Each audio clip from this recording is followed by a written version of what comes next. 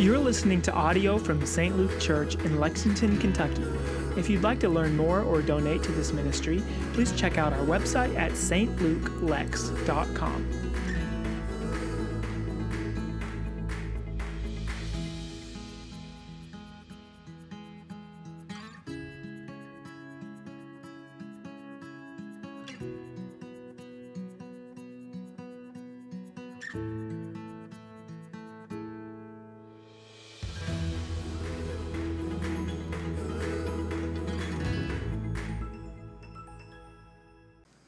Hear that rain washing all the pollen away? It's good. Allergy sufferers. Yes, but spring is here. We felt it this week. That was a good thing. We are in the middle of this teaching series on the story of Elisha, and we're going to pick up at 2 Kings 5 today. I'll read it for you. There's a decent amount of scripture to peel through.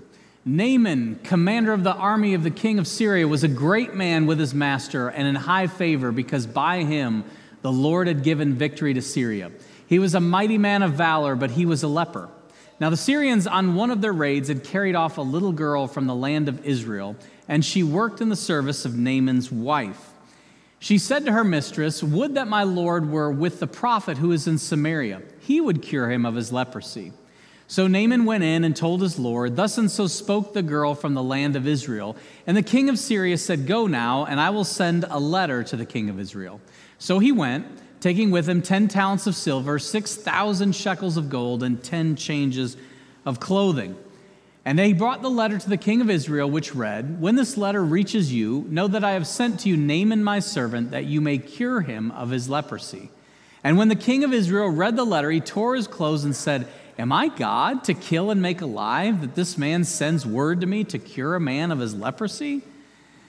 Only consider and see how he is seeking a quarrel with me." But when Elisha, the man of God, heard that the king of Israel had torn his clothes, he sent to the king, saying, "Why have you torn your clothes? Let him come now to me, that he may know that there is a prophet in Israel." So Naaman came with his horses and chariots and stood at the door of Elisha's house. And Elisha sent a messenger to him, saying, "Go and wash in the Jordan 7 times, and your flesh shall be restored, and you shall be clean." But Naaman was angry and went away, saying, "Behold, I thought that he would surely come out to me and stand upon and call upon the name of the Lord God, and wave his hand over the place and cure the leper. Are not Abna and Pharpar, the rivers of Damascus, better than all the waters of Israel? Could I not wash in them and be clean?" So he turned and went away in a rage. But his servants came near and said to him, "My father, it is a great word the prophet has spoken to you. Will you not do it? Has he actually said to you, 'Wash and be clean'?"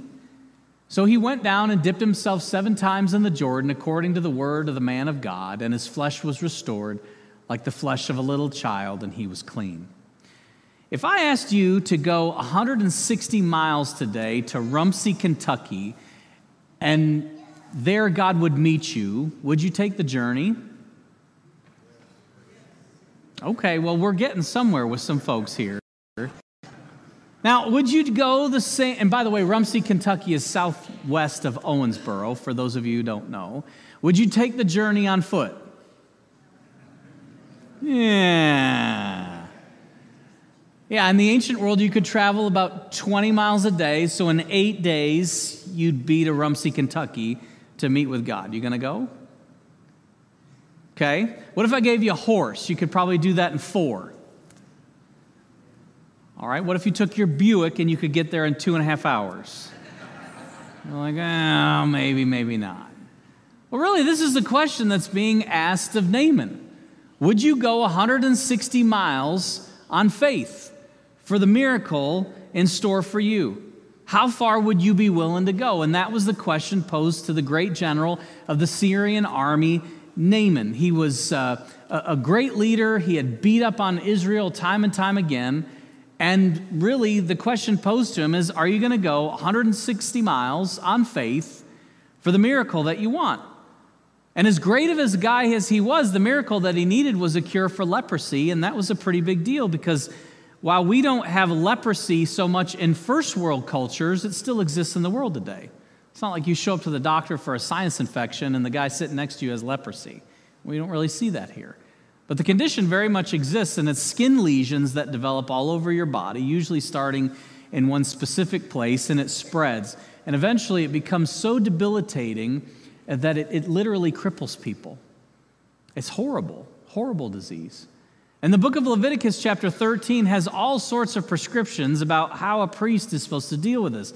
The person comes in, and first thing they do is look at it, and then they send him home, and then he comes back again, and they look at it again, and finally on the third visit, if it's bad, and the leprosy is spreading, this person is put into torn clothing, sent outside the city gates to live among a group of people, and this is how leper colonies started.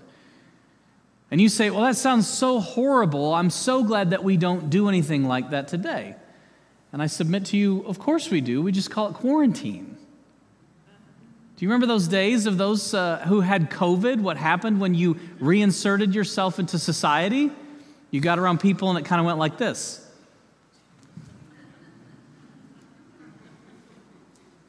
Yeah, of course. And we do the same thing today. It's just the diseases or conditions are different. And the way that you stopped leprosy in the ancient world was you cast out lepers, because in those days they didn't know where it came from or how you got it. But Naaman's in a favorable position as one of the great men of Syria. In fact, we're told in chapter 5 of verse 1 that he was a great man with his master the king, and in high favor because by him the Lord had given victory to Syria. Now, if you read that, that should be a head scratcher for you. Why is it that God would give someone who is against Israel victory over his own people? And in fact, the scripture goes even further. It says that he was a mighty man of valor. This is the kind of language given to David. So what are we doing here, God? But, and how many people know anytime you see a but in scripture, it's a big but. But he was a leper, we're told. So we have this really weird setup to the story. You've got Naaman, who's obviously a great military strategist, and yet he's Israel's enemy. He's being given victory by God, and he's a leper at the same time. He's unclean. What is it that God is doing? An enemy, a leper, is favored? And it points us back to what we've been saying all along. Do you believe that God can do anything, anytime, anywhere, with anyone, in any way that he wants? The answer is, of course, yes. Yes, he can, even with lepers and foreign generals who've been, quite frankly, whipping up on Israel pretty good. So what is it that God is up to? Well, as we take the story even deeper, we'll have to recognize that Naaman's favor, and that's what he's got on him, the favor of God, Naaman's favor is even greater than we think. Imagine this. On one of Naaman's last raids, he's taken a little girl captive from Israel.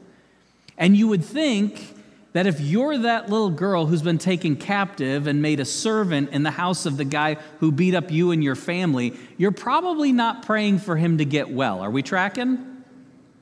I mean, you're praying, God, send down the fire. I mean, I'm talking some good Old Testament type stuff here. But instead, what the little girl says is this: would that my Lord were with the prophet who is in Samaria, he would cure him of his leprosy. Even captives are for this guy. What's the deal? There's a prophet who can cure you, not just heal you, not just take away the symptoms, but completely eradicate leprosy and its effects from your body. That's what she wants to see happen for this man. And that word came to Naaman. I bet he thought it was something like good news. Isn't that what Jesus brought everywhere he went, was good news? He shows up in a town and people start getting healed. Blind people start seeing. Paralytics start walking. Those with leprosy are cured. Those little girls who have died, he brings to life. And everybody wants to go to check out this good news that Jesus brings everywhere he goes. So to Naaman, this great military commander who has the favor of God on his side, this is good news. There's somebody who can cure me. And the little girl is very much a hero in the passage, which brings up an important point for us. How often do you think that God is against you, and yet you find out down the line that he's been very much for you? Has that ever happened in your life? All the circumstances are set against you. Things aren't going the way that you had planned or the way that you had wanted. And then at some point, what you recognize is God has been providentially orchestrating all of the circumstances for the greater good in your life. Such was the story of Jacob DeShazer. Jacob DeShazer was born in Oregon, and on December 7th, 1941, he sat listening as Pearl Harbor was bombed. Now, at the time, DeShazer was a hardened atheist, and he was hell-bent, I think would be the right word, on getting vindication for what had happened to his fellow countrymen. So he signed up for the service. And in time, because he was smart and hardworking, DeShazer ended up on a group called the Doolittle Outfit. If you know anything about the Doolittle Outfit, it was a group of people who were trying to do warfare in a new way. And the problem that existed was, how do we attack our enemy from a long distance? In fact, if you want to see a good schmaltzy Hollywood movie that's somewhat questionable, you can check out Pearl Harbor. It's all about the Doolittle raid. And so what they eventually did was they figured out how to fly bombers off of the aircraft carriers. Now, the problem was when DeShazer and his plane took off, they were not going to have enough fuel to make it home. And sure enough, that's what happened. They crashed in enemy territory, and he was taken to be a prisoner of war for a period of 40 months. That's a seriously long amount of time to be beaten every day, to watch your fellow soldiers die in front of you. And in his prison cell, he had nothing except for one thing, and it was a copy of the Holy Scriptures. So he began to read them, this hardened atheist, and they began to seep into his life, and he consumed more and more and more and more Scripture, and he became a Christian. Well, sure enough, he was released. And when he got home, he got married and had a child and recognized that the call of God upon his life had changed everything.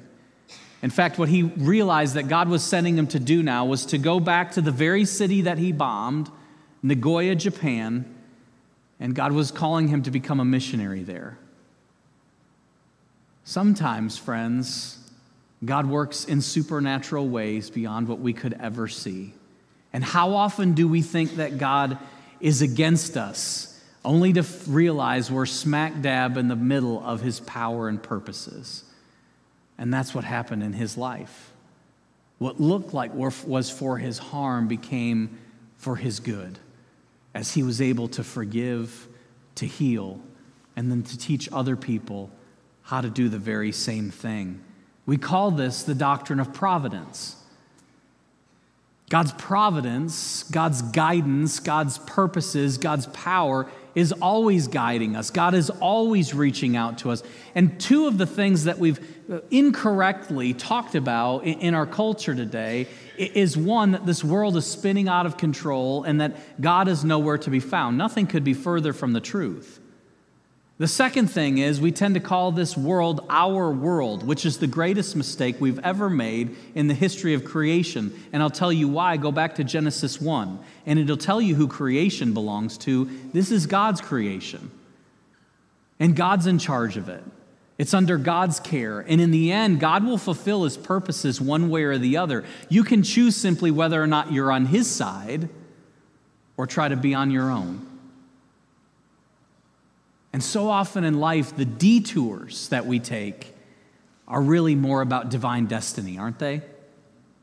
What we thought was for our harm, God uses for our good. The pain that we experience along the way becomes a further experience of God's greater purposes in our lives. And that's what begins to happen for Naaman. He's got a word that a prophet in Samaria can cure him. And so he goes to the king of Syria and says, hey man, can you help me out? That's exactly what the Hebrew says. And sure enough, the king is in. He says, yes, I will do anything that I can to help you. And so he sends him down the road in today's dollars with about $150,000 in silver, $2.76 million worth of gold, and a whole new wardrobe from Macy's department store to go and see the king. And so sure enough, Naaman shows up to the king, and the king is completely freaked out, because if you're a king and you've been losing to Syria over and over again, and they bring an envoy of people with the general who's been whooping you, what do you think's happening? You think a siege is coming. And so the king, he realizes that he thinks anyway, he's being bought out, but really the problem in the king's life is that he's not sold out. The king's been for all the gods of the people around him. The king's been for his own wealth and his own wisdom and his own power. And that's the reason that he hasn't joined the power of God. In fact, the power of God is very much with Naaman. Well, sure enough, Elisha hears words of this, and he says to the king, hey, send the guy to me.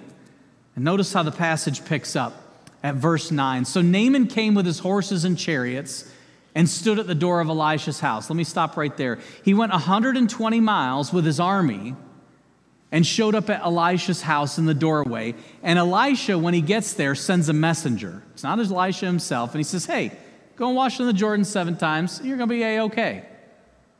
Now, let me ask you a question. If you just walked 120 miles with your whole army and you brought a Macy's wardrobe, $2.76 million in gold and $150,000 in silver, how are you going to feel when you get somebody's doobie telling you, hey, go down to the Jordan, it's 40 miles away? Yeah, because clearly you aren't hearing this story. If you're not mad, I don't know what mad is.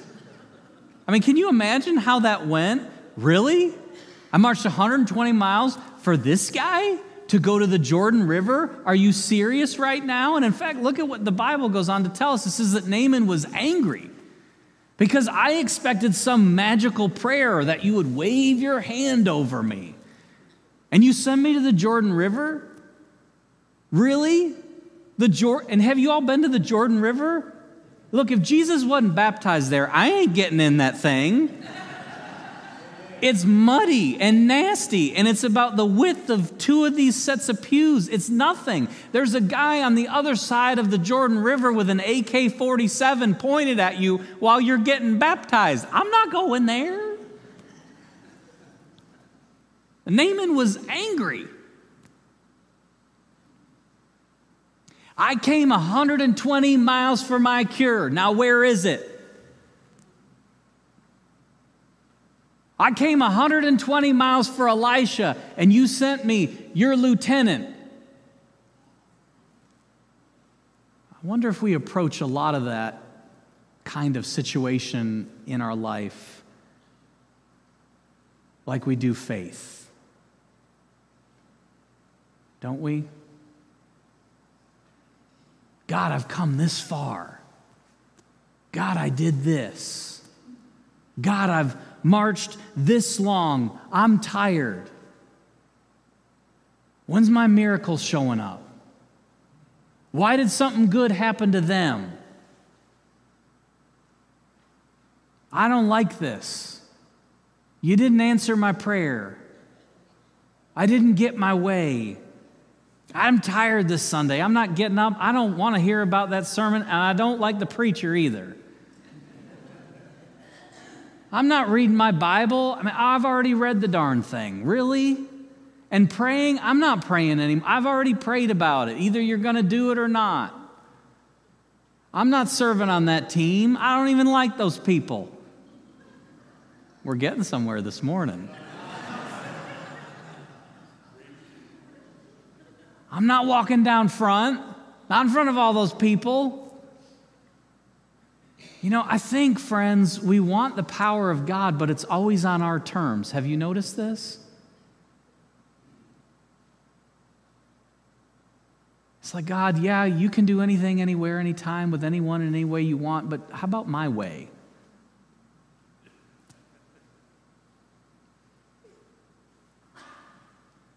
I asked you this morning, would you go not just 120 miles, but 40 more to the Green River? That's a picture of it, evidently. How far will you go?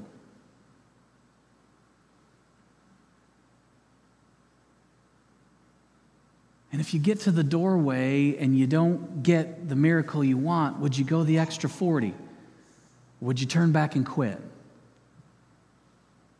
Because it's just like we said the first week, Jesus has this thing about you put your hand to the plow, but the minute you look back, what happens? You lose the kingdom. Because it wasn't on your terms. And I don't know how it works in your life, but I sure find in mine that sometimes I'm not willing to go the distance for God's providence to provide what it is that I need. Are you with me? And there's something beautiful about the way God's providence works. Because we love the idea of grace. It's just like, hey, let's bring it right now. But more often than not, providence, the grace of God, it meets us where we're at, and yet it asks us to go a little further. Hey, I'm on up ahead. Hey, come follow me. Hey, take up your cross. Hey, you made it 120 miles, Naaman, but your miracle is 40 more away.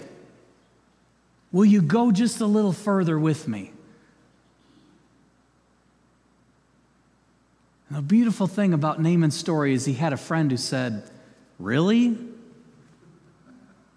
We already marched here. Let's go the other 40.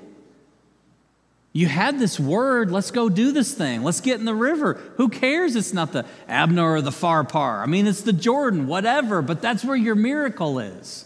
It doesn't look like the miracle you wanted, but it's the one that God has prepared for you. Would you drive 160 miles if you knew that God was going to meet you there, and jump into the Green River with all the town watching and dip yourself 7 times? Would you go that far? Like, is that what he's asking me to do today? No. But I think what the Lord's asking of each one of us is, will we make it the extra 40 miles? Will we take the next step? Will we trust that God will provide on His terms and according to His timing and not our own? You know, one of the most powerful people I met in the Christian faith was this person who had cancer. And they prayed with all their heart, soul, mind, and strength that they would be healed, and had people praying for them. And I mean, it was amazing to hear, I'm going to be healed, I'm going to be healed, and there was never a wavering. The night before this person passed away, I went and met with them. And I will never forget the look, the smile on their face when they said, my prayer's been answered. Now, I've gotten enough training to know in that moment you don't say a word. But I came to realize what this person believed and the impact it had on me. They believed whether they got the miracle in this life or in the next, that God's providence was going to see them through.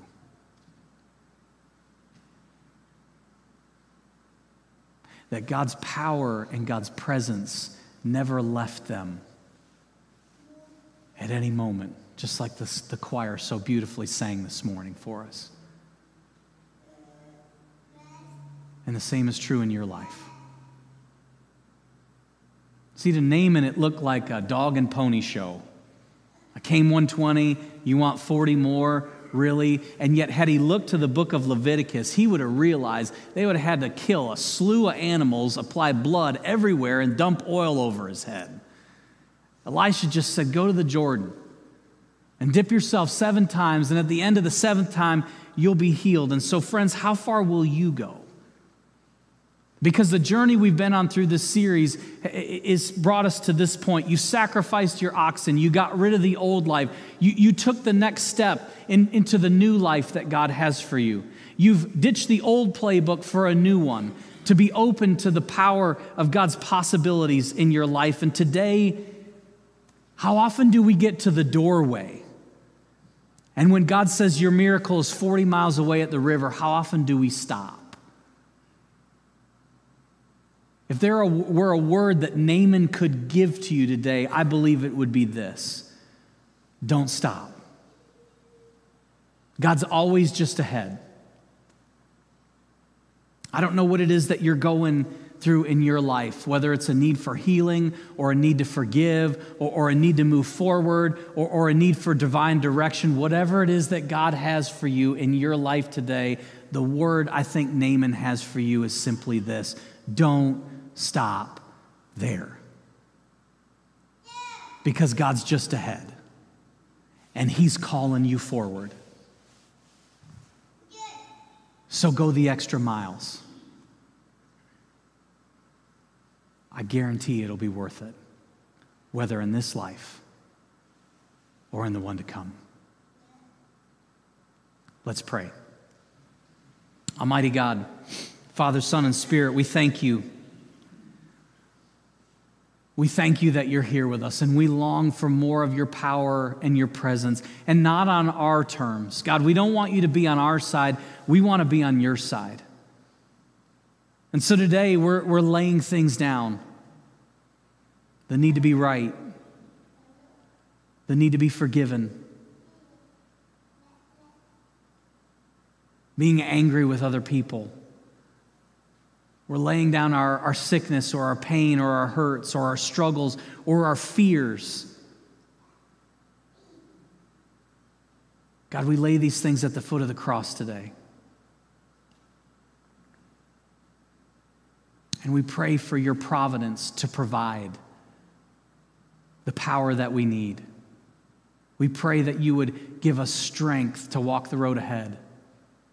We pray today that you'd start a new work. We pray today that you'd have your way in us, in our church, and in this world which belongs to you.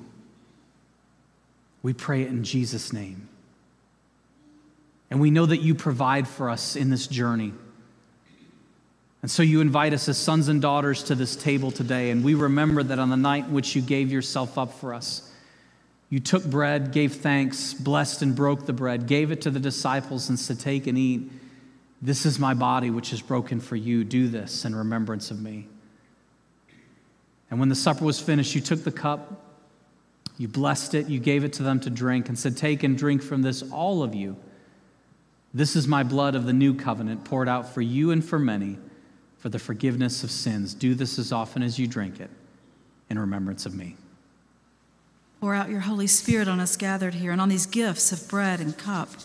Make them be for us the body and blood of Christ, that we may be for the world the body of Christ, redeemed by his blood. By your Spirit, make us one with Christ, one with each other, and one in ministry to all the world, until Christ comes in final victory and we feast at his heavenly banquet. Through your Son, Jesus Christ, with the Holy Spirit in your holy church, all honor and glory is yours, Almighty Father, now and forever. Amen.